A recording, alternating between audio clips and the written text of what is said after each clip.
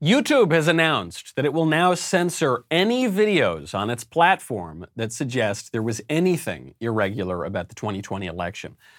This show is broadcast on YouTube, so I fully intend to abide by YouTube's order, which means, and I just want to let you know this right off the top so we can put it behind us, that I can no longer mention on YouTube that Georgia election officials shut down vote counting at 10:30 p.m. on election night in certain key areas and then sent all the poll watchers home and then illegally continued counting votes almost until 1 in the morning. I won't be able to say that anymore. It means I can no longer mention that the Pennsylvania election officials violated their state's constitution through the use of widespread mail-in votes, which are explicitly unconstitutional in Pennsylvania. You won't be hearing any more of that. And it means, very, very important, I can no longer mention the 17 states that are joining Texas's lawsuit against Georgia, Pennsylvania, Michigan, and Wisconsin over those states' election irregularities.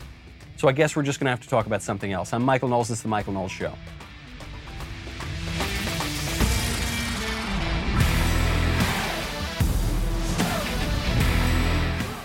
Can't talk about it. What am I supposed to do? My favorite comment yesterday from Henry Knox says, Biden on the aliens.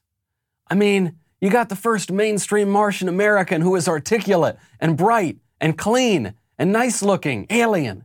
I mean, that's a storybook, Gray. That is a very incisive comment about Biden. People forget this, that Biden, who's now considered this liberal, wonderful, progressive figure, He actually said that about Obama. He said, you had the first nice-looking, clean, articulate African-American in Barack Obama, and that's a storybook. But he's their standard bearer now. How woke is Joe Biden? This YouTube order is no joke. We said yesterday that the election lawsuits have not worked out particularly well for President Trump. There is one big one left, though. There is a huge one left, and this has to go to the Supreme Court, in the sense that it's a state suing other states. So before there's even the chance that this case could be heard, YouTube is saying, if you question anything about the 2020 presidential election, you'll be kicked off of YouTube. I don't know if this video is going to be on YouTube right now. I'm just reading the news, but the news is contradicting YouTube's preferred political narrative. So I don't know. Maybe they're going to kick me off. Here's the order from YouTube. Quote, yesterday was the safe harbor deadline for the United States presidential election, and enough states have certified their election results to determine a president-elect. Given that, we will start removing any piece of content uploaded today or anytime afterward that misleads people by alleging that widespread fraud or errors changed the outcome of the 2020 U.S. presidential election, in line with our approach toward historical U.S. presidential elections. Okay, fair enough. I mean, not really fair enough. It's a stupid rule. But if they really held every political candidate to this standard, at least it would be coherent.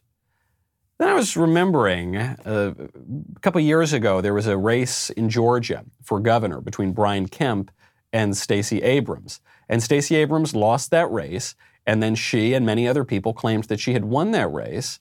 And they continued to claim that after the election was certified and after Brian Kemp was sworn in. In fact, that election was in 2018. In July of last year, a video was uploaded to YouTube featuring Cenk Uygur from the Young Turks and some other liberal guy describing how Brian Kemp stole that election. So now you got, unfortunately, a potential new stolen election, and that's Georgia. Georgia, absolutely. So what happened is, in the case of Georgia, Brian Kemp, with the help, by the way, of his buddy Chris Kobach of Kansas, purged over 500,000 voters. The race was about a 1.5 point difference, but it was actually much narrower than that when you looked at what would have required a runoff. Yeah, it was a few thousand votes, about just 6,000. a few thousand votes, and they would have needed a runoff. It was a pure steal. It was a pure steal. As of the time of this airing, that video is still on YouTube. There's a chance our video is not on YouTube, but that video is on YouTube.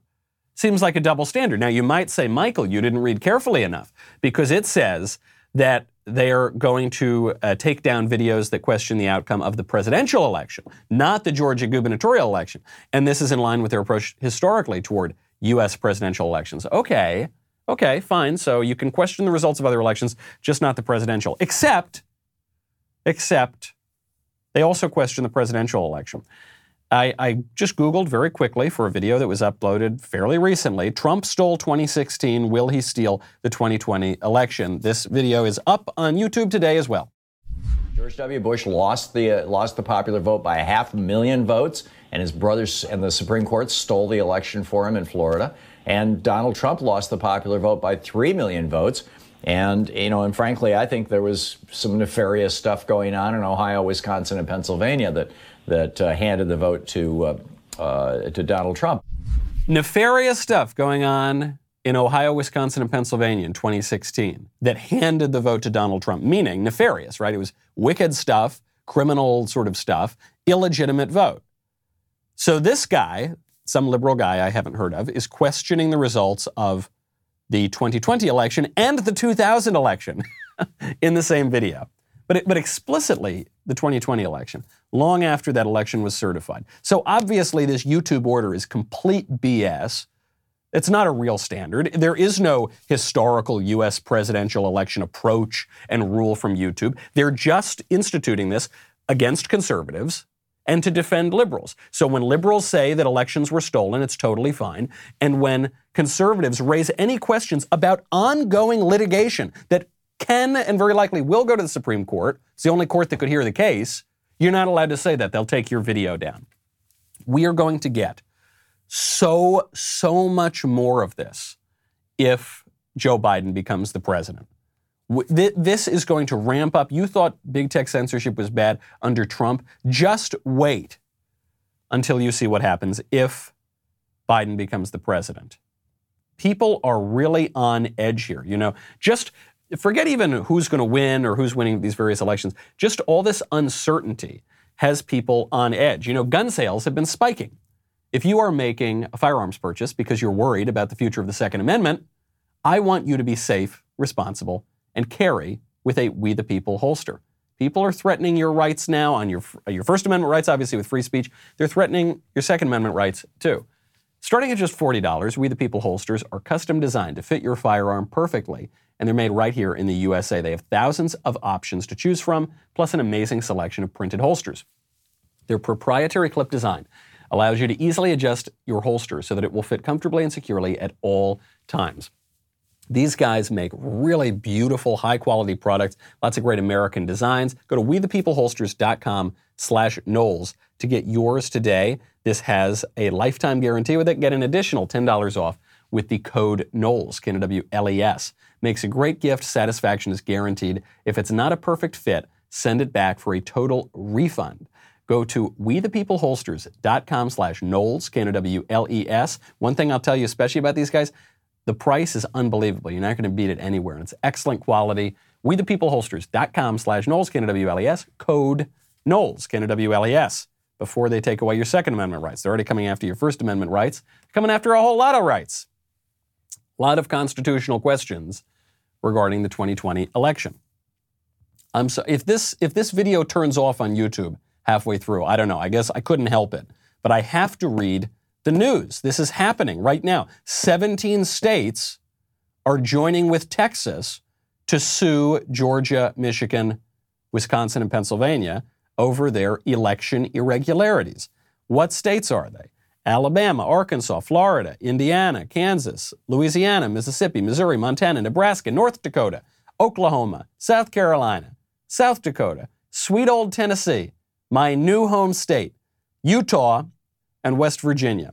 And President Trump, by the way, is signing on here as a candidate who believes his rights were infringed by election irregularities. And we say irregularities, we're talking about a whole wide range of activities, many of which were caught on camera. So the big tech oligarchs can't deny that they have. They can deny that they happened, but it's preposterous. They're asking us to believe them over our own lying eyes. And in the case of Pennsylvania, we're talking about a flagrant violation of the state constitution by permitting the use of widespread mail-in ballots. Ken Paxton, who's the Attorney General in Texas, was explaining the premise behind this lawsuit.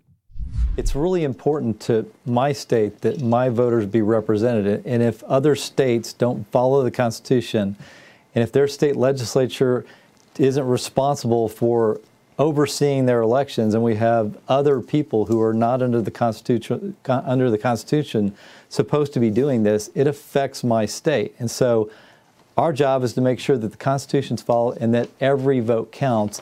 And in this case, I'm not sure that every vote was counted not in the right way. It is the responsibility of state legislatures, per the Constitution, to set the rules for election of electors. And in this case, those were overridden in the 4 states we're talking about, were overridden by other officials, whether they were judges or other governmental officials, and that's not the way our Constitution works, and that's the challenge we have in front of the court. Can this be overridden by people who are not responsible under the Constitution for doing this? I totally agree with everything that Ken Paxton just said. He's a very strong attorney general, by the way, and presumably has a good political career ahead of him. Totally agree with that. I also agree with a point that was made by Arthur Bloom today. Arthur Bloom is a conservative writer and editor who pointed out that Democrats, even in their name, take ownership of this word democracy. And they say that any attempts to change the outcome of the certification is undermining democracy. And if you go to the state legislatures to override the unconstitutional decisions of, say, judges or of election officials, that's somehow undermining democracy, because democracy is only what Democrats say it is. Give me a break. Give me a break. I'm not saying that this is an ideal way to conduct an election. I'm not saying that this wasn't a complete debacle. I think this election was a debacle because of corrupt election officials and because of misguided state legislatures and because of partisan state Supreme Courts. However, going to the state legislatures and allowing a constitutional process to play out and having them use their legal authority to process and execute a presidential election is not undemocratic compared to having some electors pass some new, or having some election officials rather, pass some new regulations during a presidential election to change the way that people vote and then having that vote be certified. The word democratic is much broader than we're describing here. And frankly, it's even sort of secondary to the question of the legal process established by the Constitution. All of that said, I do not want to get people's hopes up here. I said yesterday that the fat lady has not sung yet, but you can hear her warming up. You can hear her in the far distance, clearing her throat, going up and down her scales. This lawsuit from Texas is the last stand. It just is a matter of time. There isn't time left. The electors are going to vote in a matter of days. So this is it. Even if there were some magnificent other lawsuit that were being prepared that had heaping helpings of Kraken in it, there isn't time for it anymore. And nobody's going to care how explosive it is. I keep going back to the example of Lyndon Johnson, who stole a 1948 Senate election. And we know it with certainty as of, say, 1990. But, okay, I guess that's a moral victory for conservatives. Meanwhile, Johnson had already left the Senate, left the vice presidency, left the presidency, and died. Okay, we got him. We got him. No, he already had his effect. I don't have any confidence in the Supreme Court that they will rule properly on this case, and I don't have any confidence in the Supreme Court that they'll even take it up. I think the other day when they shot down the Pennsylvania appeal, which Senator Cruz was going to argue before the court, some people are saying, well, they shot that down because it would have been redundant. They were waiting for the Texas lawsuit. I don't think so. I don't think so. I think regardless of what, maybe they hear the case, probably they don't, but even if they do, I just don't think they're going to weigh in on behalf of Trump and on behalf of people who feel that this election was held in an irregular way, which is incontrovertible, no matter what YouTube wants to say about it. So this is the stand. I'm really pleased that Texas is doing this. I'm very pleased that my new state of Tennessee is doing this. You know, all my exes live in Texas, which is why I hang my hat in Tennessee. But both states doing great work, as are those other states that are signing on, and the Trump campaign. I'm glad they're doing it. I hope we can fight extraordinarily hard. And if it doesn't work out, we're all going to make sure that we have a lot to drink, which is why I've got to tell you about First Leaf. There is nothing like that Friday feeling, you know. But I don't need to wait for that feeling to kick in once a week, because with award-winning wine from First Leaf, any day can feel like Friday. First Leaf is a wine club that sends personalized selections of wine from top vineyards around the world directly to you. Because the only thing better than one fantastic bottle of wine is a case of award-winning wine that shows up at your doorstep. Every bottle is handpicked by experts with your exact preferences and palate in mind. How do they know that? Because they send you wines based on your preferences, but they'll mix it up sometimes a little, push your boundaries, and then if you really like it, you rate them, and then as you use First Leaf, they get more and more in tune to your tastes. I've been a member of other wine clubs, and all those other wine clubs are terrible in my experience. First Leaf is excellent. They gave me a freebie for my first shipment, and it was so great that I now have the highest tier of membership. I love it. I use it all the time. Subscriptions are flexible, and shipments arrive on your schedule with practically zero effort. Plus, First Leaf is much more affordable and much easier to get wine from top winemakers and vineyards. Check it out right now. What are you waiting for? Get that Friday feeling like I do any day with First Leaf. Join today and you will get 6 bottles of wine for $29.95 and free shipping. That's an unbelievable deal, first of all. I always say the First Leaf membership is the best money I spend every month, but you can get it $29.95 and free shipping. Go to tryfirstleaf.com/Knowles. That's 6 bottles of wine for $29.95. Free shipping at tryfirstleaf.com/Knowles. If the courts do not go the right way, if Joe Biden becomes president, is named president-elect, there is still a lot that we can do in the meantime. You saw a little bit of this happening yesterday. There are things we can do with the DOJ. There are things we can do with the executive agencies. There are things that we can do as a matter of executive orders. So this came out of the U.S. Attorney's Office just yesterday. Federal law enforcement officials are investigating Hunter Biden for all sorts of tax-related matters, shady business deals, that sort of thing. There had been an investigation already into Hunter Biden that was going on because Hunter Biden obviously has been peddling his father's influence for years and years now, enriching himself to the tune of millions and millions of dollars. Joe Biden knew about this. We have the Hunter Biden laptop. Joe Biden was aware of this. Hunter Biden admitted it himself that he talked to his dad about these business deals. And so Joe denies it, but we have his son contradicting him about it. He made a lot of money on this. There was an investigation. There actually was an investigation even before Bill Barr took over at the DOJ. They paused this for the presidential election because they didn't want it to be seen as any sort of impropriety interfering in the election. Now that has picked up again. This is very important. Not because they're going to nab Hunter Biden. I don't think they will. I don't think Joe Biden, if he becomes president, will allow them to nab Hunter Biden, even though it's the corruption is so preposterous. Unless Hunter Biden is some expert in Chinese financial affairs and an expert in Ukrainian energy companies, obviously this was pure corruption. You had that CCP expert yesterday admitting that they bought off the Biden family in China. However, the reason it's important is because if Joe Biden becomes president, then he's going to have to be the one to shut down this investigation. And that's not going to look great. He's going to have to go in there and expose his own corruption or allow the investigation to proceed, which very likely would implicate him as well. That's one thing we can do. I think we need to keep that up. We need to ramp up as many investigations that are as hard to shut down as possible. Definitely do that. Another thing we need to do, if Joe Biden is going to become president, which he may, the Supreme Court has suggested that he very likely will, get Eric Swalwell kicked off of the House Intelligence Committee and possibly get him kicked out of Congress.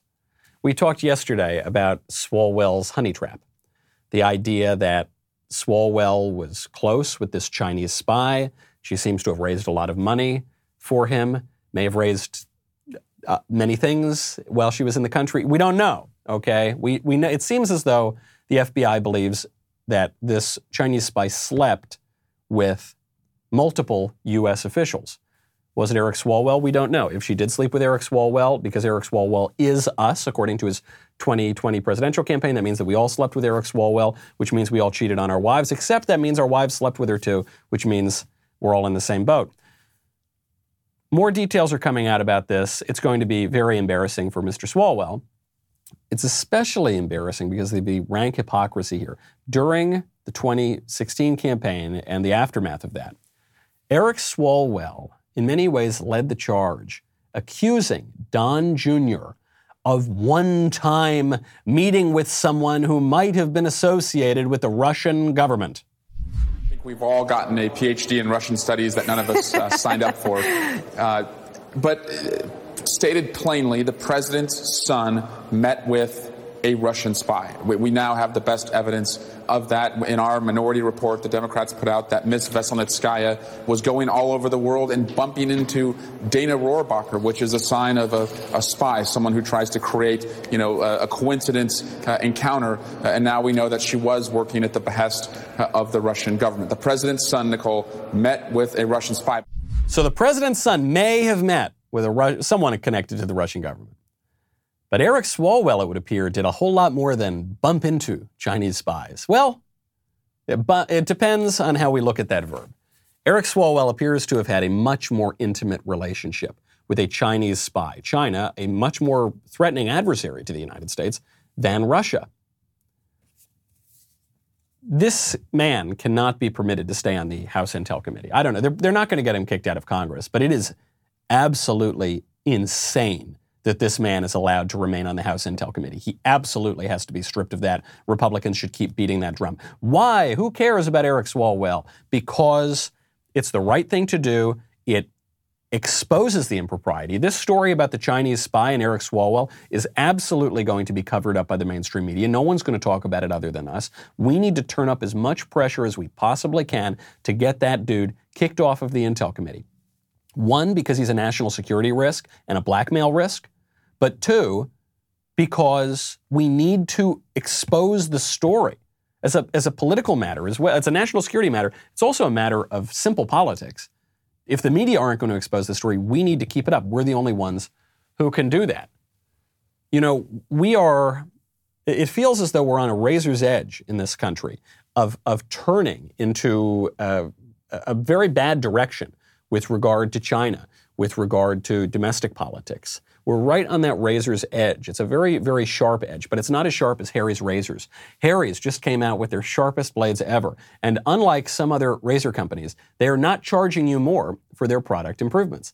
I shaved with a Harry's razor today, and it's the greatest Harry's. It's also the greatest Harry's razor I've ever used, but it's the greatest razor, period. Harry's new, sharper blades are still as low as $2 each. Other razor companies have increased their prices when they introduced something new. Harry's is delivering their sharpest shave ever, and they aren't raising their prices. I got to tell you, I just moved recently, and what's great about Harry's, you can get the razors shipped to you, so it's all very easy. But when you move, sometimes you forget to change the address and everything. So I found myself, I was using the same Harry's blade for a long, long, long time, and it still remained extraordinarily sharp. Now, though, I've bought a lot more Harry's razor blades. It's wonderful. They have a 100% quality guarantee at harrys.com. Really great stuff. Simple, very high quality. Harry's is available wherever you shop. You can get Harry's sharpest blades ever at big box drug and grocery stores near you. You head on over to the grooming aisle. And if you like to shop online, which I do, Harry's has a great offer for listeners. New U.S. customers can redeem a Harry's trial set at harrys.com/Knowles, Knowles. You'll get a 5-blade razor featuring their new sharper blades, a weighted handle, foaming shave gel with aloe, and a travel cover, which I really, really like. That's a nice innovation. To protect your blade wherever you're on the go, just go to harrys.com/Knowles and redeem your trial offer today. We should get it as tough as possible on these Democrats as a political matter if it looks like the election is really going to Biden, because the Democrats are going to be merciless when it comes to us. They're not just going to get tough in a political way. They're going to get tough in a physical way. They're threatening Republicans all over. You hear Joe Biden every so often say, we need healing, we need unity. Barack Obama is the first articulate black man in America. He said that. He did say that. Don't forget that he said that. The woke people are going to try to erase that, but he did. The Democrats are going to be merciless. Well, Joe Biden is telling us that we're going to have unity and healing. You have a Michigan State Representative, Cynthia Johnson, threatening Trump supporters and telling her constituents to go after them. So this is just a warning to you Trumpers. Be careful. walk lightly. We ain't playing with you. Enough of the shenanigans. Enough is enough. And for those of you who are soldiers, you know how to do it. Do it right. Be in order. Make them pay. I love y'all. Bye-bye. I don't think she loves us all. I believe most of what she just said. The one thing I don't believe is that she loves us all. I think she wants to kill Trump supporters. She's calling to kill us. She's not saying be mean to them, or even Maxine Waters said, find them where they are in public and go to their homes and yell at them and push back on them. This woman is calling on people to murder us. She says, Trumpers, you better watch out. You better watch out. And even then you say, okay, maybe it's just a sort of vague threat. And she goes, those of you who are soldiers, you know what to do. You know how to do it. Well, what do soldiers kill people, right? That's what they do. Soldiers kill people, and this elected Democrat wants to kill us. She has been stripped of her committee assignments and may face further disciplinary action, apparently, according to the Michigan House Representative Lee Chatfield. Ain't good enough, buddy. Not even close to good. Obviously, she's stripped of her committee assignments. She certainly should be kicked out of the Michigan State House. I don't know, maybe she should face some criminal charges. You're not allowed to threaten to kill people. That's a big deal. And she's threatening to kill all the Trump supporters. And she's inciting soldiers to kill us. She's asking the soldiers to kill us. Ain't good enough. Ain't good enough to strip her of her committee assignments. At the very least, she needs to be kicked out of the State House. And probably she should face criminal charges. We're going to get a whole lot more of that. And we're not going to be able to speak out against it because big tech has already told us they're not going to let us voice our opinions. They say, if you have any problem with the 2020 election, you got any problem with that? Go somewhere else. Build your own YouTube. That's what they say. You'd hear this from the kind of squishy Republicans. They say, well, we can't make YouTube do what we want through politics, so we've just build your own YouTube. You can't build your own YouTube. You can't build your own YouTube. They have taken over the market. They have a critical mass. They acquired that critical mass through fraud and through the exploitation of legal liability protections that they do not deserve. And we need to get a little bit tougher than we used to be as Republicans. I don't mean tougher in the way that she says, go kill all your political opponents. I mean, get tougher through politics, through the law. And unbelievable, this is the funniest headline I've read probably in weeks. During this whole period, the Washington Post believes that Republicans need to nominate possibly the most liberal member of their party to the 2020 Republican nomination. We'll get into that very, very silly article. There are some bright sides to 2020. It's been a tough year in many, many ways. There are some bright sides. One of them is the new and improved Leftist Tears tumbler. You can keep those Leftist Tears hot or cold in a new stainless steel design with a custom Daily Wire lid, all dishwasher safe. Very, very snazzy. Join Daily Wire now or upgrade your membership to get yours just in time to enjoy those salty tears while watching all of our new content. The Michael Knowles Show is now 5 days a week. How great is that? By the way, we're also going to radio in January. That's going to be a lot of fun. By the way, we also got the PragerU catalog at dailywire.com, which includes one of my shows, the PragerU Book Club, also includes Candace Owens' show. And by the way, Candace is coming to the Daily Wire. There's so much great stuff coming on. It's going to be a whole lot of fun. By the way, we've got our first feature film coming out under Daily Wire's upcoming entertainment channel. We're building a new investigative journalism team to replace the legacy media cartel. Go outside the narrative. Come on over to dailywire.com/subscribe. We are loud. We are opinionated. We're having a very good time. We'll be right back with a lot more.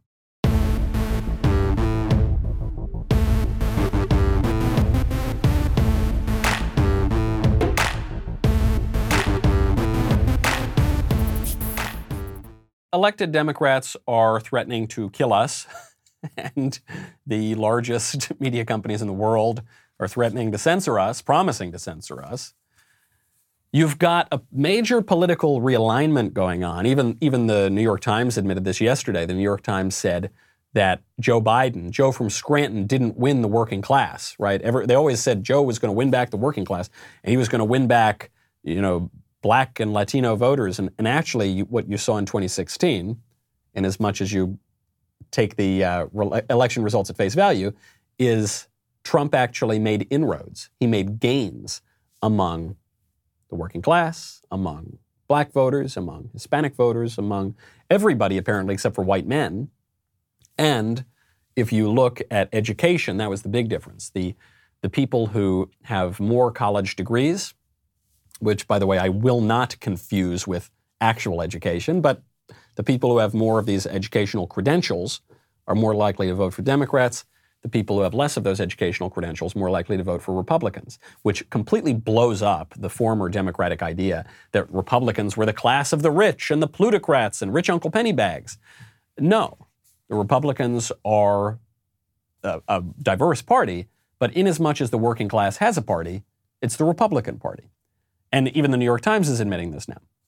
So while you've got this major political realignment, the swamp, blob, liberal establishment wants to go back to business as usual, wants to go back to the old way of doing things, wants to go back to nominating squishes for the Republican Party, who can then lose with dignity to the Democratic candidate.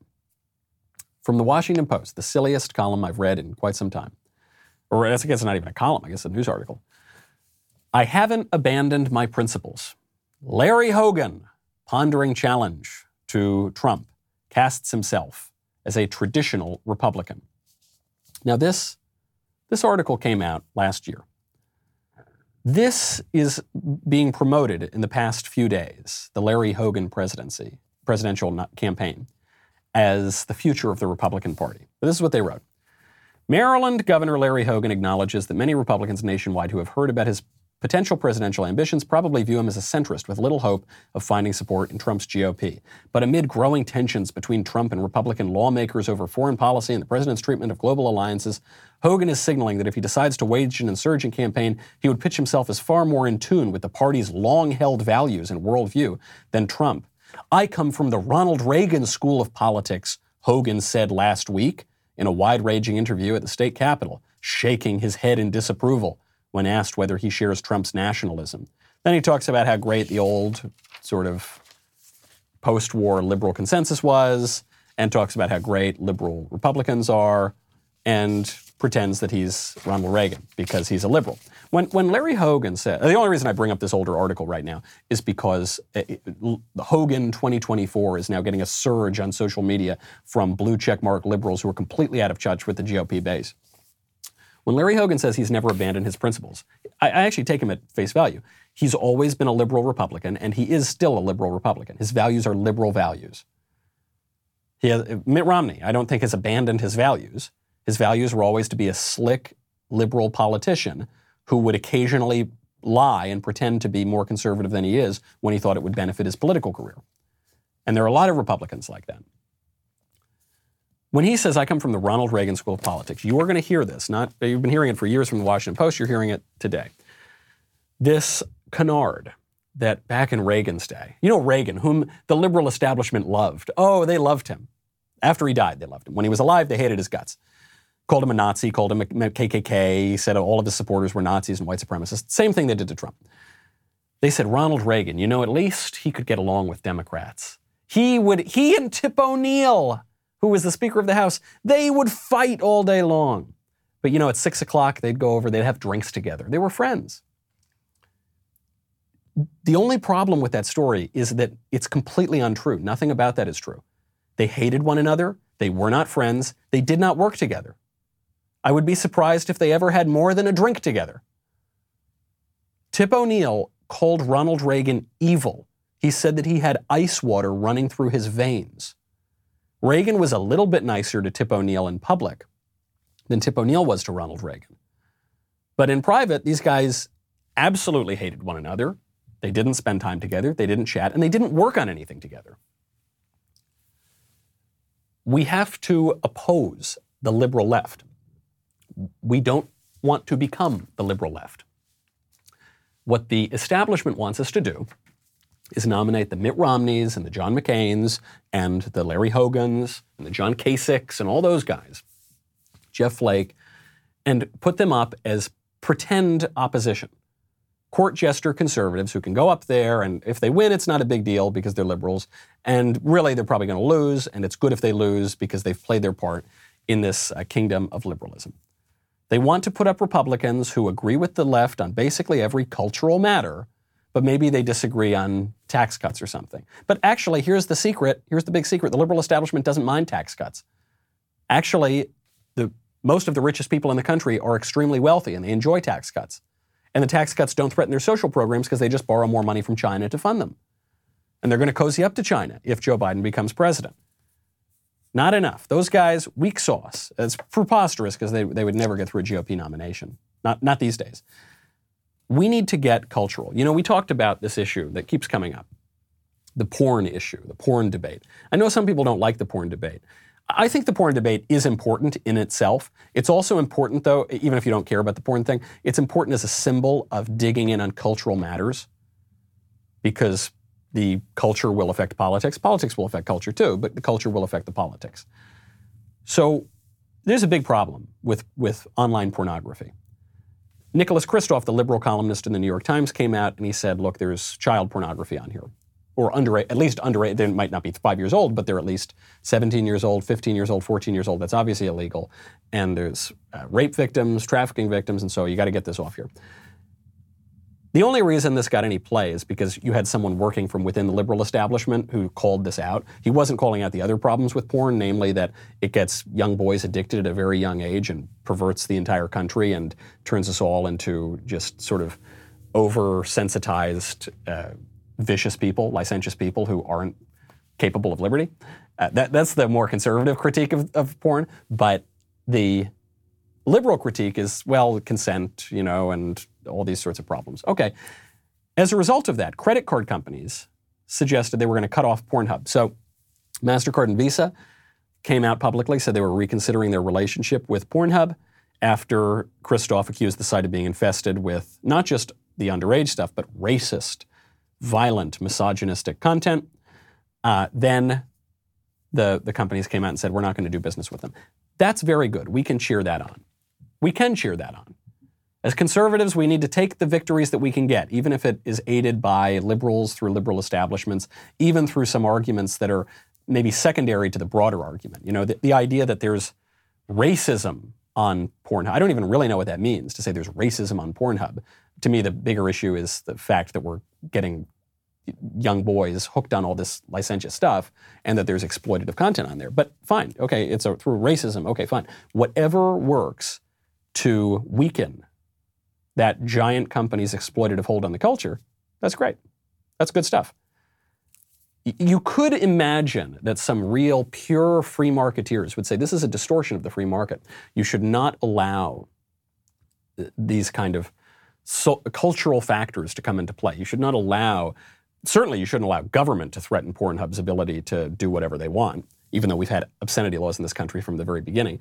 But even the idea that you're not going to allow people to use certain payment processors, I don't know, it's a little dicey. I guess the payment processors are their own companies, but still these are market interferences. Pornhub has no right to exist. It has no right to exist. According to the Constitution, there's no right. According to U.S. law, there's no right. Our founding fathers would be rolling over in their graves if they knew that this sort of thing were happening. Now, I'm not saying that means we need to outright ban Pornhub right away, because I actually don't think it's possible politically. I don't know that it's prudent. We went through some of the arguments from St. Augustine and St. Thomas Aquinas over why they defended legal prostitution and some space in politics to recognize that these vices won't be totally suppressed, the idea that you're not going to cut out lust from the heart of man eternally. You need to be prudent. You need to be wise as a serpent and innocent as a dove. But let's not just give Pornhub a free pass. Absolutely not. Keep the pressure up. Let's not pretend they have any right to exist. They exist because at the pleasure of the American people. You can interpret pleasure however you like. They have no right to exist, though. And, by the way, the thing worked to some degree. Pornhub says that now they're only going to have content partners and people within their model program be able to upload content to Pornhub, meaning that they're going to have some kind of way of verifying who gets to upload content. They're not going to allow users to download content from Pornhub, with the exception of paid downloads from the verified model program. Okay, they've got fingerprinting technology, which will mitigate the ability for content that's already been removed to be re-uploaded. That's going to be effective immediately. They're also going to establish a red team to self-audit the platform for potentially illegal material. So that means someone's job is just to sit all day and look at the most heinous kind of pornography, probably illegal pornography, and take it down. Doesn't sound like great work. Sounds like pretty corrupting work. But anyway, they're going to do that. I don't know that we can trust Pornhub to do it. That's a good start. Glad that they're doing that. But it's not enough. My proposal for Pornhub is, if you want to use Pornhub, not just upload content, but if you want to use it, if you want to access it, you've got to upload a valid ID. Doesn't matter how old you are, you could be 65 years old. If you want to use Pornhub, if you want to access it and download it, you need to upload an ID. The reason for this is in part age verification and in part shame. It's the same reason that you have to show an ID when you go buy a Playboy. Right? It's the same reason the Playboy, when you go buy it at the store, is in a different kind of section of the store, a different kind of envelope or something. Because there should be some shame here. We should cultivate that shame. There's nothing wrong with doing that. People ought to feel that shame themselves. And a lot of people are going to use it. Something like approximately 100% of men have looked at online pornography at some point. The joke about the survey is that, 94% of men have looked at naked ladies on the internet and 6% of men are lying. Something to that effect. So it's a good start, and as conservatives, what you want to do is fix the problem in the way that you can. You're not going for a total revolutionary solution right away. You're not going to let the perfect get in the way of the good, but this is a somewhat decent start. We need good standards again. Right now we pretend that we don't have standards. We pretend that anything goes because you hear things like, oh, if it feels good, do it. Love is love. If it doesn't hurt anybody, it's your choice, man, whatever. But we do have standards, actually. The standards are political correctness, and the problem is that those standards are dumb and bad. But we have them. We just need good standards is the issue. Kumail Nanjiani, who is apparently an actor. He has a blue check mark on Twitter, and I'm reliably informed he's an actor. Kumail says, he tweeted this out yesterday, traditional masculinity is a disease. And when I read that, when I saw this ostensibly a man tweeting out traditional masculinity is a disease, I just thought, I hope she sees this, bro. Whatever feminist girl you're trying to impress with that tweet, I hope she sees it. I hope it was worth something. This is what they say. When they say on the left that masculinity is toxic or something, they're not referring to a specific kind of toxic masculinity, but they like the good masculinity. They hate the toxic one. I actually think that would be an interesting conversation to have, because there are aspects of the heart of man that is not great, and that we should correct through virtue. But that's not what they're saying. What they really believe is that all masculinity, traditional masculinity, is a disease. And the alternative to that, I suspect, is femininity. But that's not true. When a woman acts like a woman, she's womanly, and that's a good thing. When a man acts like a man, he's manly. That's a good thing. When a man acts like a woman, he's not womanly, he's womanish. That's why we have two words for that, because there's something disordered about that. There's something very wrong about that. It's not that womanliness, there's anything wrong with that. It's not that there's anything wrong with femininity. It's that there's something wrong when men behave in a womanish way, and vice versa, because there are standards. There used to be standards. And what political correctness wants to do is invert those standards. So the idea of feminism was to apply traditionally male values and make all women live up to that. Simone de Beauvoir, a very famous feminist, and Jean-Paul Sartre's strumpet, famously said to Betty Friedan, another very famous feminist, that women cannot be given the choice to stay home and raise kids, because if given that choice, they'll take it. And that's bad. They need to go out and work. They need to adopt male values. So what political correctness does is insist that women become men, and, as Kumail Nanjiani says, men need to become women. That's a very bad idea. I know this is a radical proposal. Men should be men and women should be women. But in order to have that standard, which was once considered common sense for, all of human history until 5 minutes ago, for that standard to come back, we need to articulate it. We can't just throw up our hands and say, you do you and anybody does anything and I don't care how you behave and it doesn't affect me. No, you have to be a little stronger than that. You have to go out and say, men should do this. Men should act with chivalry, which is, by the way, another standard. It's not, the left calls that identity politics. It's not real. Identity politics is a specific thing. It's a left-wing modern invention. Chivalry is a different kind of standard. That's the one we should go for. We need clarity on these things. We need clarity on our friends and our enemies. This is a huge news story. Documents revealed on Wednesday by Canada's Rebel News Network, Ezra Levant, show that Canada was planning to train Chinese soldiers in cold weather tactics at a military base in Ontario. And they canceled that program reluctantly when the White House found out about it and asked them to cancel it. Canada was going to invite America's #1 enemy in the world to our doorstep to train their military. Justin Trudeau obviously making his father very proud here. You can interpret that statement as you will as well. If you're unfamiliar with this question, feel free to Google Justin Trudeau's father. It's very interesting, very interesting reading. But I'm sure he's making, whatever you discover on that little journey down the internet, either way, he would be making his father very, very proud. This is some radical stuff, and it's happening very quickly. Drew Klavan likes to use this line that he's taking from Ernest Hemingway that then I've stolen from both of those guys, which is, things happen gradually, then suddenly. This election has been happening gradually and gradually and gradually. Now we're approaching the suddenly part. We're days away from the electors voting. The Supreme Court not signaling that they're going to be too helpful to the Trump campaign and the Trump legal effort. So we might be getting into the suddenly part of all of this. And suddenly is going to look really, really bad from big tech, from elected Republicans on domestic policy, from the cultural standpoint, and from the foreign policy standpoint.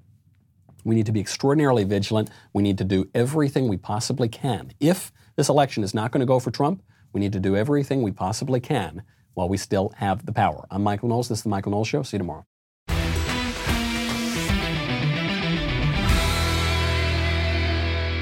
If you enjoyed this episode, don't forget to subscribe. And if you want to help spread the word, please give us a 5-star review and tell your friends to subscribe. We're available on Apple Podcasts, Spotify, and wherever else you listen to podcasts.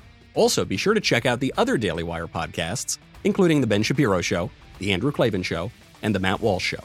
The Michael Knowles Show is produced by Ben Davies, executive producer Jeremy Boring. Our technical director is Austin Stevens. Supervising producers, Mathis Glover and Robert Sterling. Production manager, Pavel Vidovsky. Editor and associate producer, Danny D'Amico. Audio mixer, Mike Coromina. Hair and makeup by Nika Geneva. And production assistant, McKenna Waters. The Michael Knowles Show is a Daily Wire production. Copyright Daily Wire 2020. Hey everyone, it's Andrew Klavan, host of The Andrew Klavan Show. Hunter Biden is under investigation for his business dealings in China. We knew that, but a lot of America didn't because big media and big tech buried the story to help get Joe Biden elected. It's one big chain of corruption, and we'll talk about it all on The Andrew Klavan Show.